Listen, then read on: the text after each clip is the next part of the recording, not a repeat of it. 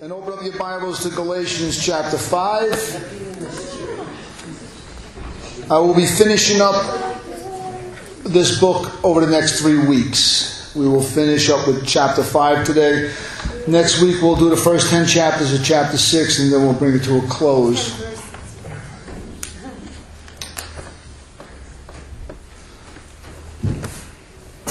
We're going to start in verse 6 of chapter 5. We're going to read one verse, then go to verse 13, and read it to chapter 6, verse 1.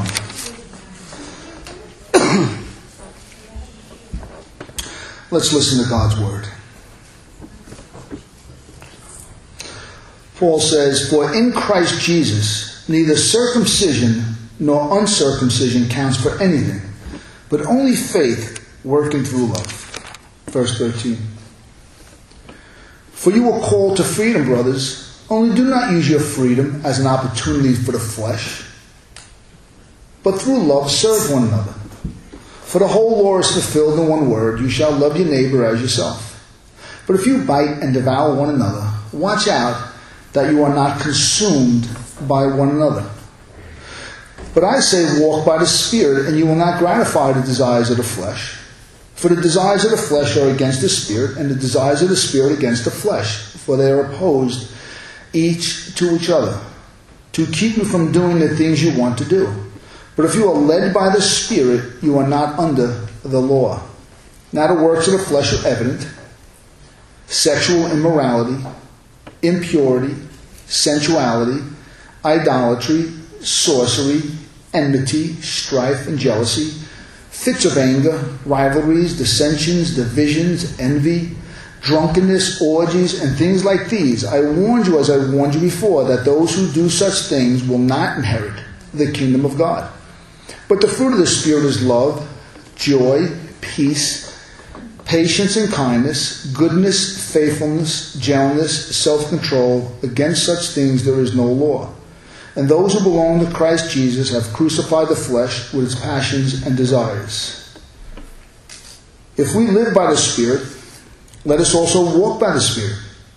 Let us not become conceited, provoking one another, envying one another." Chapter 6, verse 1, and we'll close. "Brothers, if anyone is caught in any transgression, you who are spiritual should restore him in a spirit of gentleness. Keep watch on yourself, lest you too be tempted." Let's pray. Father, we thank you, God, again, like always, for your word. And we ask you to bless the preaching of the gospel today, Father God. And everything we put our hands to, Father God, let your Son be glorified, Father God. Open up our minds to understand what Paul is saying here, God. Give us understanding, Father God. Let us truly see what Paul sees, Father God. Let us truly see what's taking place in the spiritual realm, Father God. And encourage us and show us where we are walking in the Spirit, Father God. And also for any blind spots in our life where we might be falling short and the flesh is taking over, God. Help us in these areas of our life, Father God. Teach us to be pleasing to yourself, Father God. Equip us with every good and perfect gift, Father God, so that we can do your will. In Christ's name. Amen. Terry, gather water. As we go through this text, as we've been going through it, I camped out in here a couple of weeks ago for the purpose of showing a couple of different things that really, if you're not studying it, if you're unfamiliar with Paul, if you're unfamiliar with the book of Galatians, you really could miss out on.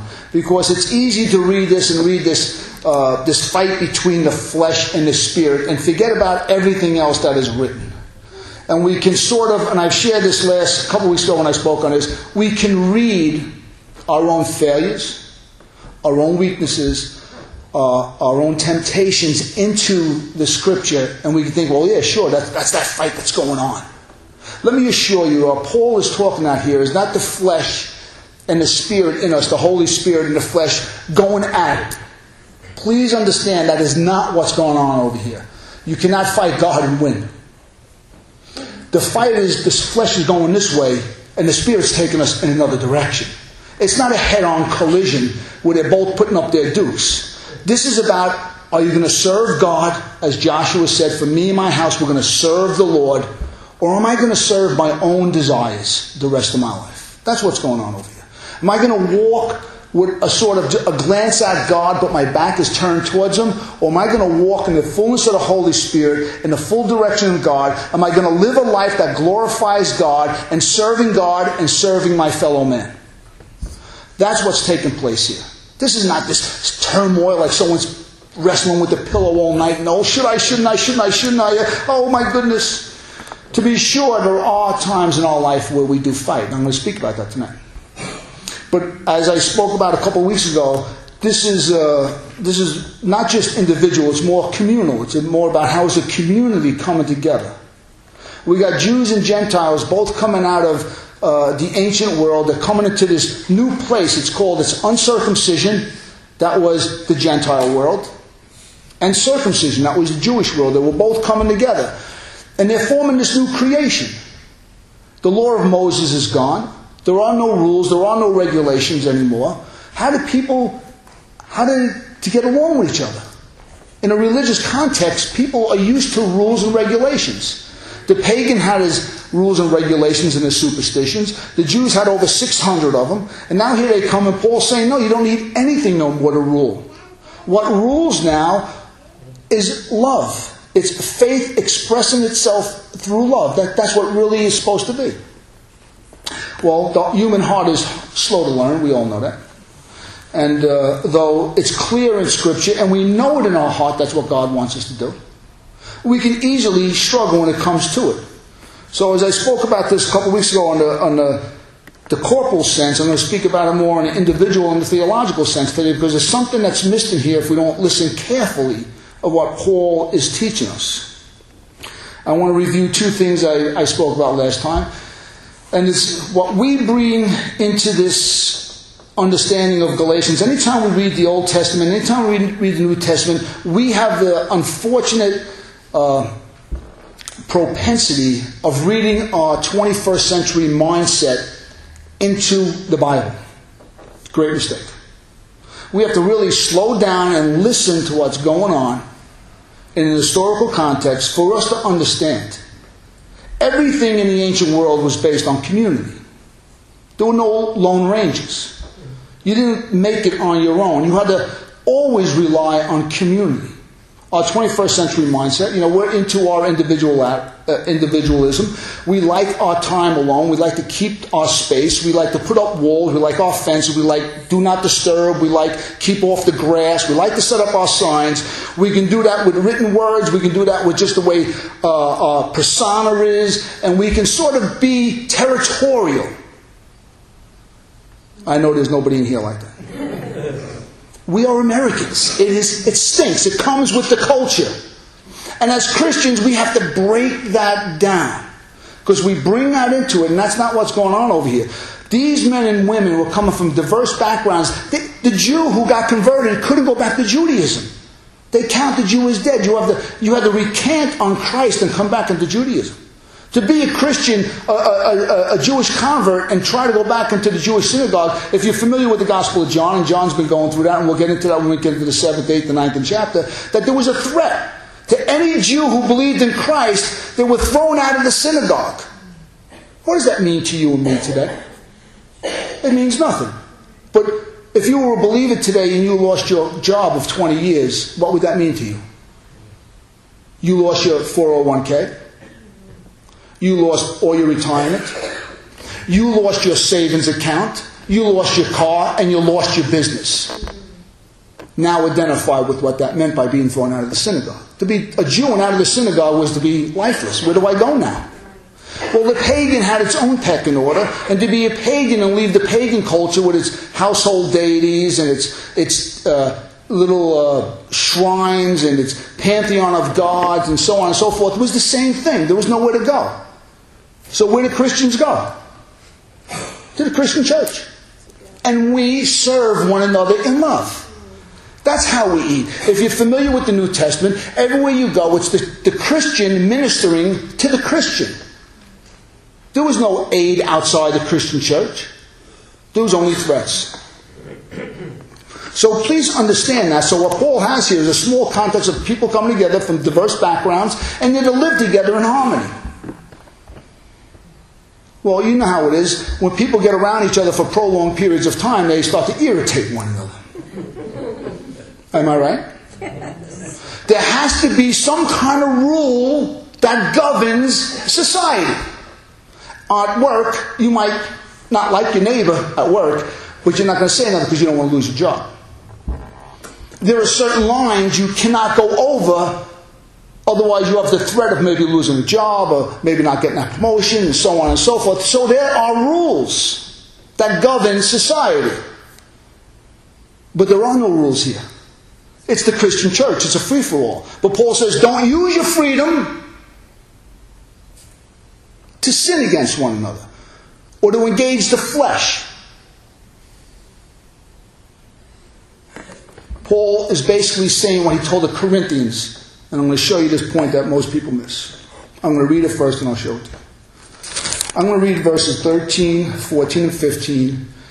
And then I'm going to read verse 24. Okay? For you are called to freedom, brothers. Only do not use your freedom in Christ as an opportunity to engage your sinful desires. But through love from now on, serve one another. For Paul says, for the whole law is summed up in this one word. You shall love your neighbor as yourself. This is what pleases God. But if you bite and devour one another, watch out that you are not consumed by one another. Verse 26. Let us not become conceited, provoking one another, envying one another. Well, does that mean anything to you, the text I just read?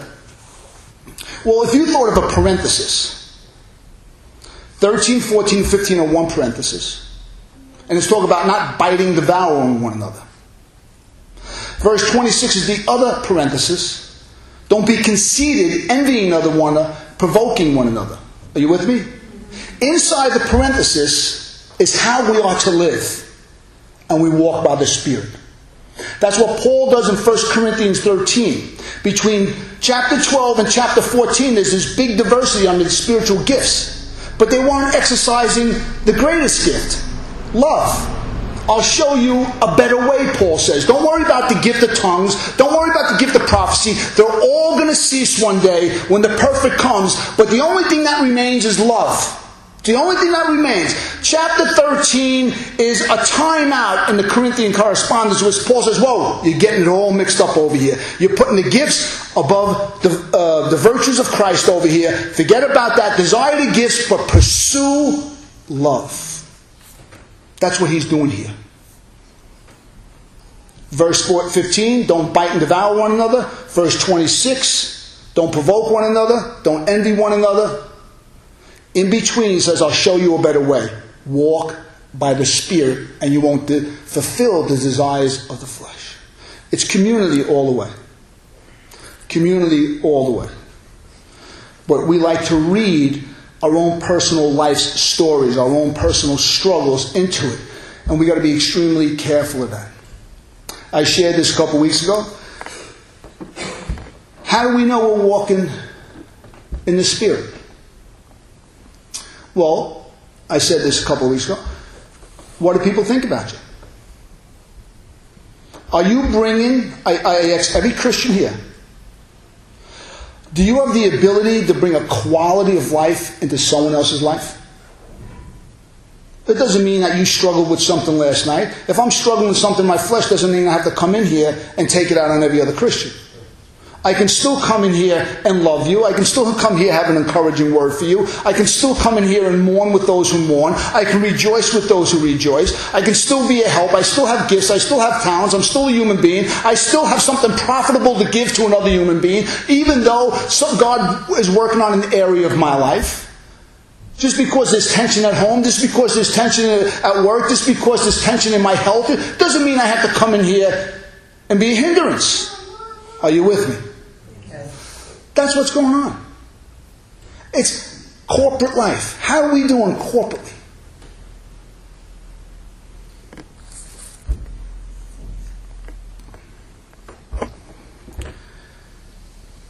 I want to speak more today about the individual side of it, because there is a personal struggle that goes along with this, and how to maintain a life of purity. When rules and regulations and religious laws have ceased to exist, and I'm free in Christ, and you are annoying me, how am I to respond? Well, the fruit of the Spirit says long-suffering and patience. That we don't take personalities and we don't take inventories. We truly have the cross before us at all times. And I respond not by feelings, I respond by what Christ has done for me. That is the only answer for this world. The Christian church has to respond for what Christ has done in them. He says here, and from now on, Christians are not to follow the law, they just follow the law of love, not the teachings of Moses, but we are to expound not on a code of law. Listen to me. When the Bible is opened, please don't miss this.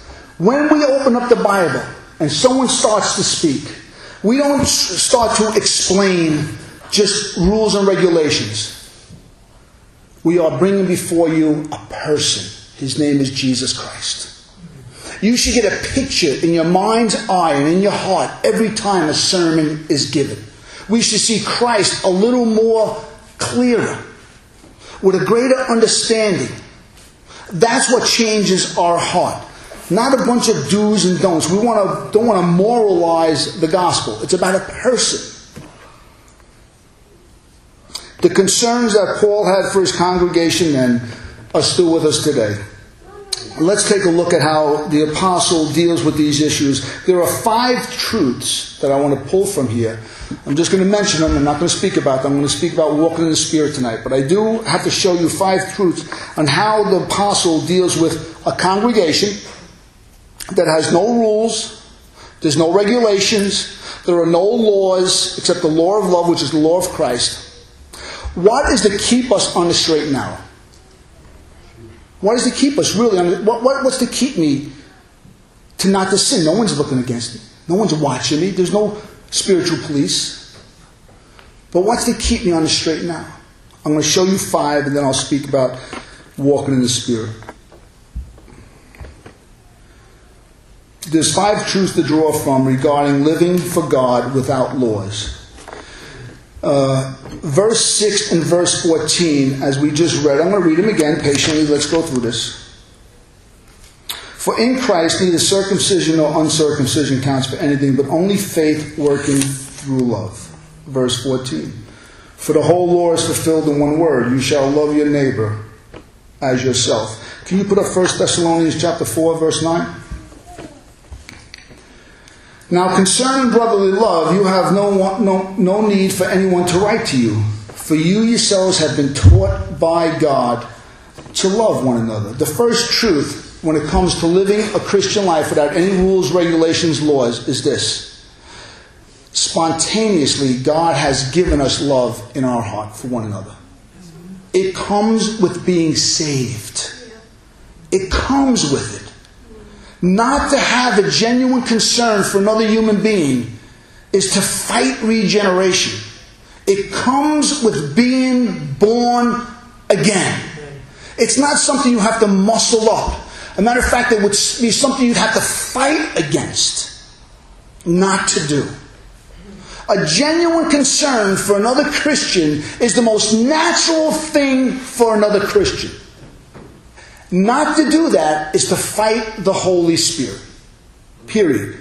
That's how we do it. The word means here, it means to be a slave, controlled by nothing else but a genuine concern for other people. That's why we don't need laws. That's why Paul says here, against the fruit of the Spirit there is no law. Jesus says to the Pharisees, what crime have I done? What sin do you bring before me? What charge do you bring before me? You can't. I've walked in the fruit of the Holy Spirit all my life. You can't bring a charge against me, Christ is saying. There's no law against love. You see, law is against the deeds of the flesh, and this is why. The deeds of the flesh are destructive to other people besides ourselves. But the fruit of the Spirit, love, joy, peace, goodness, kindness, humility, patience, self-control, that has everybody else's best interest in it. It's edifying. It's encouraging. You don't need a law. We don't want the day to come where we say, well, don't love your neighbor as yourself. Have you ever heard even a politician or a philosopher say such a cruel thing, foolish thing? Everybody loves to quote that. Love your neighbor as yourself. Against that there is no law. Verse 21 is the second truth. I warned you, as I warned you before, that those who do such things, who live in habitual, constant sin, will not inherit the kingdom of God. You see, the second thing is a stern rebuke against a cavalier attitude towards sin.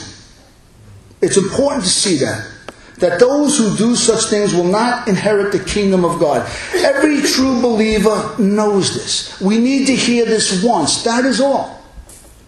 I don't have to hear this over and over again. For the believer, the kingdom of God and eternal life is everything. To think that we would lose salvation by continually living in sin is beyond the true Christian's heart. A Christian can for sure fall into sin. But understand something. A cavalier attitude where, no big deal. I'll just repent. I'll continue to sin that grace may increase. Absolutely not. When a Christian falls into sin, it hurts. And that's why chapter 6 verse 1 says, if anybody is caught into a trespass, restore them. Let's follow. The third thing, verse 24. And those who belong to Christ Jesus have crucified the flesh with its passions and desires. Paul gives a reminder of the sufficiency and efficacious nature of Christ's death over the sinful nature. This is a forgotten and misunderstood truth. I want to read it again. And those who belong to Christ, this is what Paul's saying. This is what he's thinking. You don't have to be led by the desires of the flesh anymore. Listen, don't you know that those who belong to Christ, that those who put their faith in Christ, that those who've been born again have crucified the flesh with its passions and desires? You don't have to live under the tyranny of the flesh anymore. To the Christian, oh, thank you, Lord. Though I'm struggling today, I know there's hope for tomorrow. I thank you, God, that my passions have been crucified with Christ. Though my mind can't comprehend it, I wrap my faith around that truth, that promise that I don't have to live under the tyranny of the sinful nature anymore. You see, an unregenerate person, well, Paul puts it another way. To the pure, all things are. You see, so what I just spoke, what Paul just spoke here in verse 24, to the pure, if you're born again, you close your eyes and you say, praise God. Praise God. But to the skeptic, to the critical person, oh yeah, what does that mean? And all they're thinking about is continually sin, how weak they are. No. To the pure, all things are pure. You can be so far weak, but yet when you hear those promises that those who are with Christ have crucified their passions and desires, understand something. It births hope and mercy in our hearts. Am I right? Yes. So we're going through this over here just to show you what's going on behind there. This is how a believer lives. Without rules, without regulations, without laws to dictate how we are to live and to please God. We are taught by the Holy Spirit how to please God. In chapter 6, he says this. Brothers, if anyone is caught in any transgression, after chapter 5, it doesn't mean people don't fall into sin. You're a Christian, I'm a Christian, anybody can fall into sin. Anybody can be overtaken. That's what the word means, overtaken. Doesn't mean we walk around trying to catch people in the bar. You know what I mean? I saw you. We saw you. We went out on a witch hunt the other night and we saw you. I've heard that. I've heard that. I was accused of that. Someone saw me coming out of a bar. How sad. I was like, because we're the sick are. It's the sick that need a physician, not the healthy. Where am I to go? To church? They're just the sick. I preach there on Sunday, I preach there on Thursday, I preach there on Monday. The rest of the week I'll go to the bar. People are crazy. But here, listen to this. If anyone is caught in a transgression, I'm going to speak about that all next week. Anyone who's caught in a transgression, you who are spiritual should restore him in a spirit of gentleness.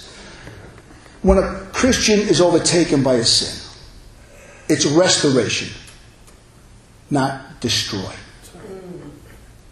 It's not, I told you so. It's not, how could you? It's not, what are you, weak? What is this, a sign of how weak your character is? And you got no will, where's your faith? It has nothing to do with that. That's why Paul gives a stern warning. But do it and be careful, lest you too be tempted. Don't get self-righteous. Don't think you're above the flesh. Remember, it's by grace. Remember, it's daily bread that's floating you over here. Don't think for a moment you can do it without God's grace. Come next week, you'll enjoy it. So, as Christians, what Paul is teaching us in this chapter is that even though there's no more laws, there's no more rules, there's no more regulations, we are self-governing. A Christian, we have the hope of glory Christ in us. We never would want to forfeit heaven. Never. We have imbued into our hearts with the new birth a genuine love for other people. We need to exercise that. We know that Christ has crucified our sinful desires. That's to the pure, all things are pure. There's always a hope of overcoming every weakness in our heart. And if the worst comes and we get caught up in the transgression, I can rest assured that those who are mature will restore me and not destroy me. Are you with me, guys? That's how the Christian church deals with sin. That's how we live in harmony with one another without rules, regulations, and laws. That's how we do it. But let's get into what it means by walking in the Spirit.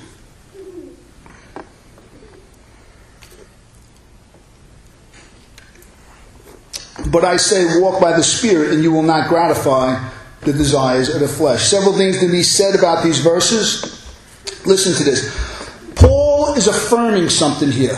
The efficacious nature, and I want to explain that. It's having the power to produce a desired effect. That's what the word means. Efficacious. Having the power to produce a desired effect. What is God's effect? To shape and mold us into the image of? Who's the power source to do that? Is he and does he have the power to do it? Absolutely. And what Paul is saying here, he's stating a promise. And this is how it can be translated. Keep on walking, this is how it says in the Greek. Keep on walking in the Spirit and you will not fulfill the desires of the flesh. There's no fight here.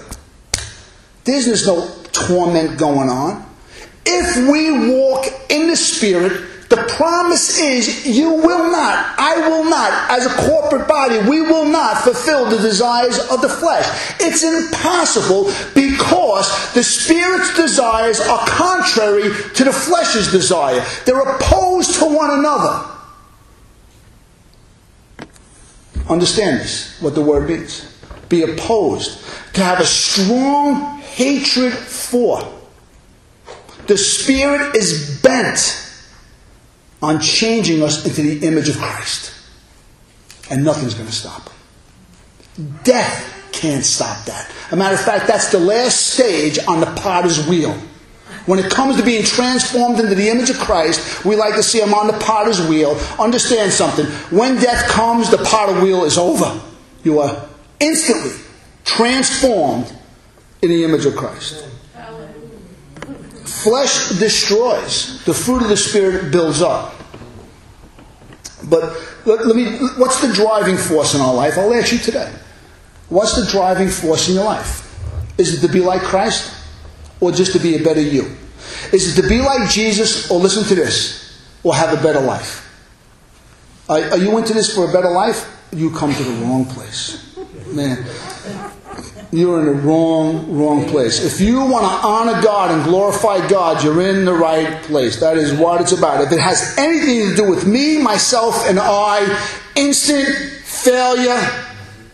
The flesh profits nothing, Jesus says. It profits nothing. Paul says it's all rubbish.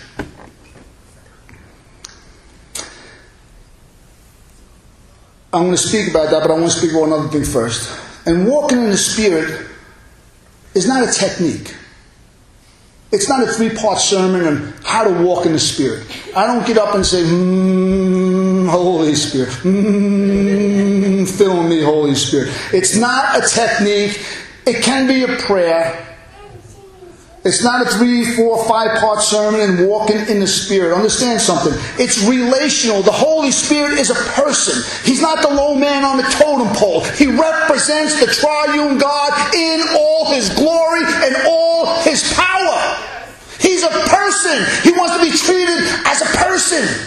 Not as an influence. Not as the Jehovah's Witnesses treat Him or the Mormons treat Him. Understand something. He is real. He's alive. And prayerfully, He's living in you. It's all relational. Walking in the Spirit is relational. That means you have to speak. You have to pray. You have to sing. You have to listen. You have to seek. You have to communicate. He knows our personal weaknesses. Listen to me. Each and every one of us. We're all weak in the flesh. The Holy Spirit, the Bible says, searches the deep things, even the things of God. No one knows his own spirit but a man. The Holy Spirit knows everything about you. Everything. He knows every failure. He knows really you're really weak, where I'm really weak. He knows how to whisper your name like nobody else. He knows how to love you like nobody else. He knows how to strengthen you like nobody else. He knows that sometimes sanctification would be nice if it was all a straight line, wouldn't it? But many times our sanctification is like this. It's all, you don't know, it's like a maze. But the Holy Spirit knows that, and He's kind to us. And He takes us through our maze. Are you with me? That's why we got to be patient with each other. We're all in different chapters over here, and God knows how to deal with us. Let's be patient with one another. Let's encourage one another. Let's speak to love. Let's speak the truth to each other in love and build one another up and edify one another. He knows how to encourage us personally. He knows the personal language of our hearts. Some people are very emotional in their life, in their Christianity. Other people are very astute. But the Holy Spirit knows the language of both people's hearts. Whether it's the charismatic with his hands up in the air and dancing around with tambourines, praise God, Holy Spirit knows that person's heart. Whether it's the deep thinking Calvinist, just stroking his beard and just loving deep and happy reflection, just sitting under a tree thinking about the great doctrines of grace. God knows how to speak to his language. Whether it's the intellectual, whether it's the peasant, whether it's the pauper, whether it's the illiterate, the Holy Spirit knows your language. He knows how to speak to you. If you don't know how to read Scripture, He knows how to read it for you. If you don't know how to sing, He knows how to sing in you. He knows how to lead. He knows how to strengthen. He knows how to sustain us. He knows how to communicate the Father's will to us. And only a true believer knows this language. Listen, neither Paul nor Christ, and Christ in John chapter 14, 15, and 16, where He does most of His teaching on the Holy Spirit, listen, He never explains the ministry of the Holy Spirit. The best explanation of the ministry of the Holy Spirit that Christ gives, He gives this illustration. The wind blows to and fro. You can see it, but you don't know where it's coming from or where it's going. So is everyone who's born of the Spirit. Bottom line, that's it. I'm not saying another word about it. Because when you're born again, it's self-revealing. You know you're loved by God. You know your sins are forgiven. You know you're on the right path. You know God is for you and not against you. It's intuitive. It's like, as I was thinking about this over the last several days, it's like, not so much human nature, but like in the animal kingdom, you don't have to give any kind of understanding to an animal that's going to have a baby. You just have a baby. A deer has a foal. That's all. That's it. You don't have to explain it. They just have it. It's natural. And that's how it is to be born again. It's natural. And all I need now and all you need now is God to give me the guidelines on how to honor Him. The Holy Spirit knows how to communicate God's perfect moral will. And that's what's going on over here. Paul says it somewhere else this way. He says, and to present your bodies as a living sacrifice, holy and acceptable to God, which is your spiritual form of worship. Being led by the Holy Spirit is relational. It's becoming a living sacrifice. Understand something. Otherwise, Christianity, whether it's corporate or personal, becomes cold, mechanical, dead. It is dead.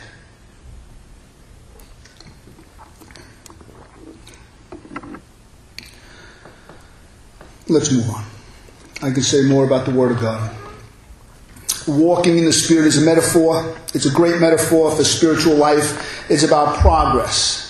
In the ancient world, if there was planes, he could have said, take a plane. He could have said, flying in the Spirit. Well, some people like to believe that. That is, you get some kind of double blessing of the Holy Spirit, and all of a sudden your troubles are all gone, and, the next day you're sanctified, and, you're so filled with the Holy Spirit that you never have to come down to earth again. You never have to go through temptation again. You never have to go through weakness again. That's way out there stuff. It's way out there.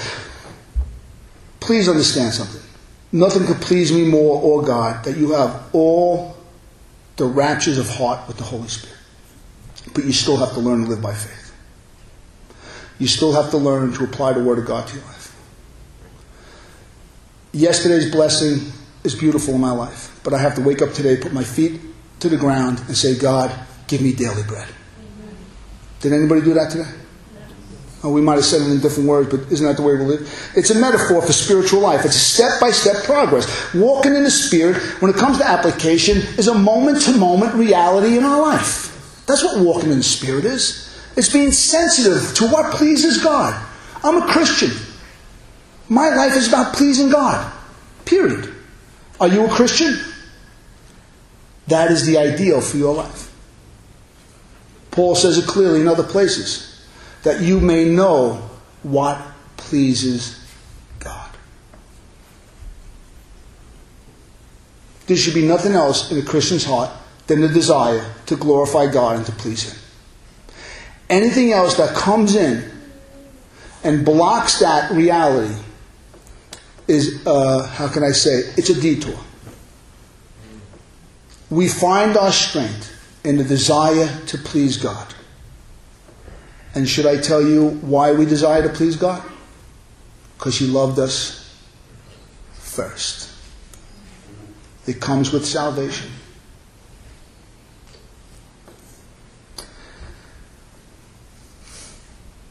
As the Word of God is broken down, and we start to understand more clearly what God desires for all of us, what Paul is talking about here is the moral will of God. The moral will of God is the same for every Christian. It's not different for me than it is for you. The rules are the same for all of us. We are called to live in the moral will of God. He gives us a desire to please Him. We depend on the Holy Spirit and not ourselves. We believe, as Paul says in this very chapter, he says, did we receive the Spirit in chapter 3, did we receive the Spirit by works of the law or by hearing with faith? When a man is born again, he has everything he needs. If a woman's born again, they have everything they need right there, instantaneously, to start living a life that's pleasing to God. Instantaneously. You don't need anything else. You just need to be around some solid gospel teaching. Some good mentorship where you can imitate people who imitate Christ. You can see the Christian life being worked out before you in the eyes of leadership and other Christians. Paul calls them in chapter 6 those who are spiritual, those who have the fruit of the Spirit.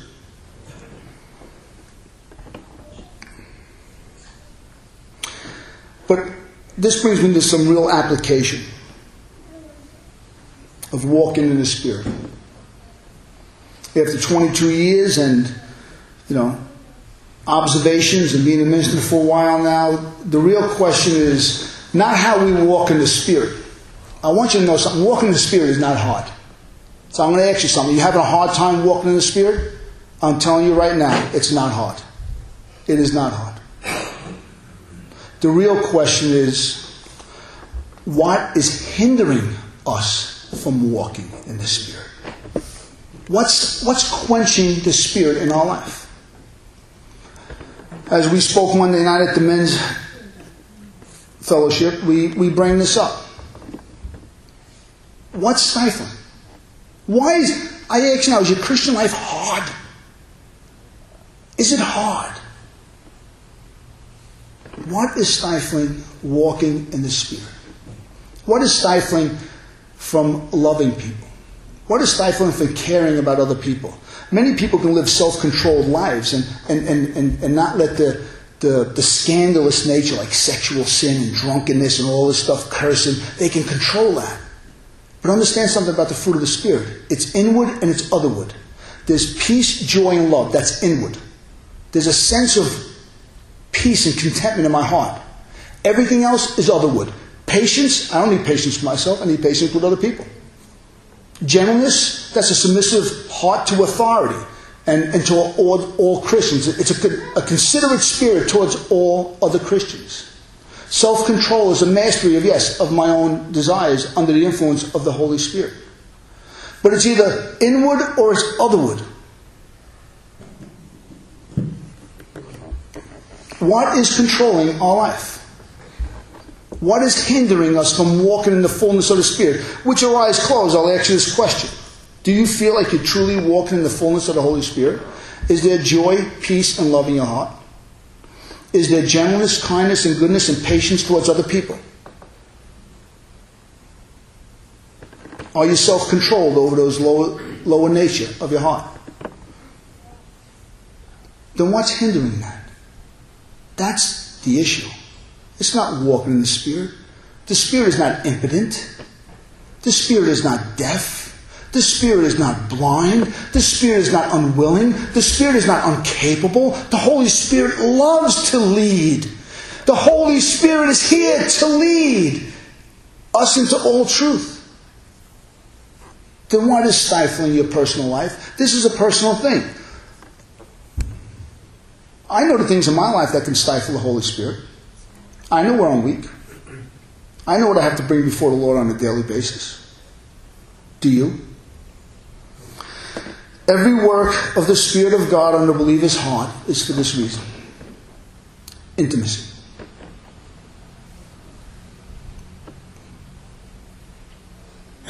Intimacy means closeness, inseparability, familiarity, nearness. You know what the opposite of intimacy is? It's distance.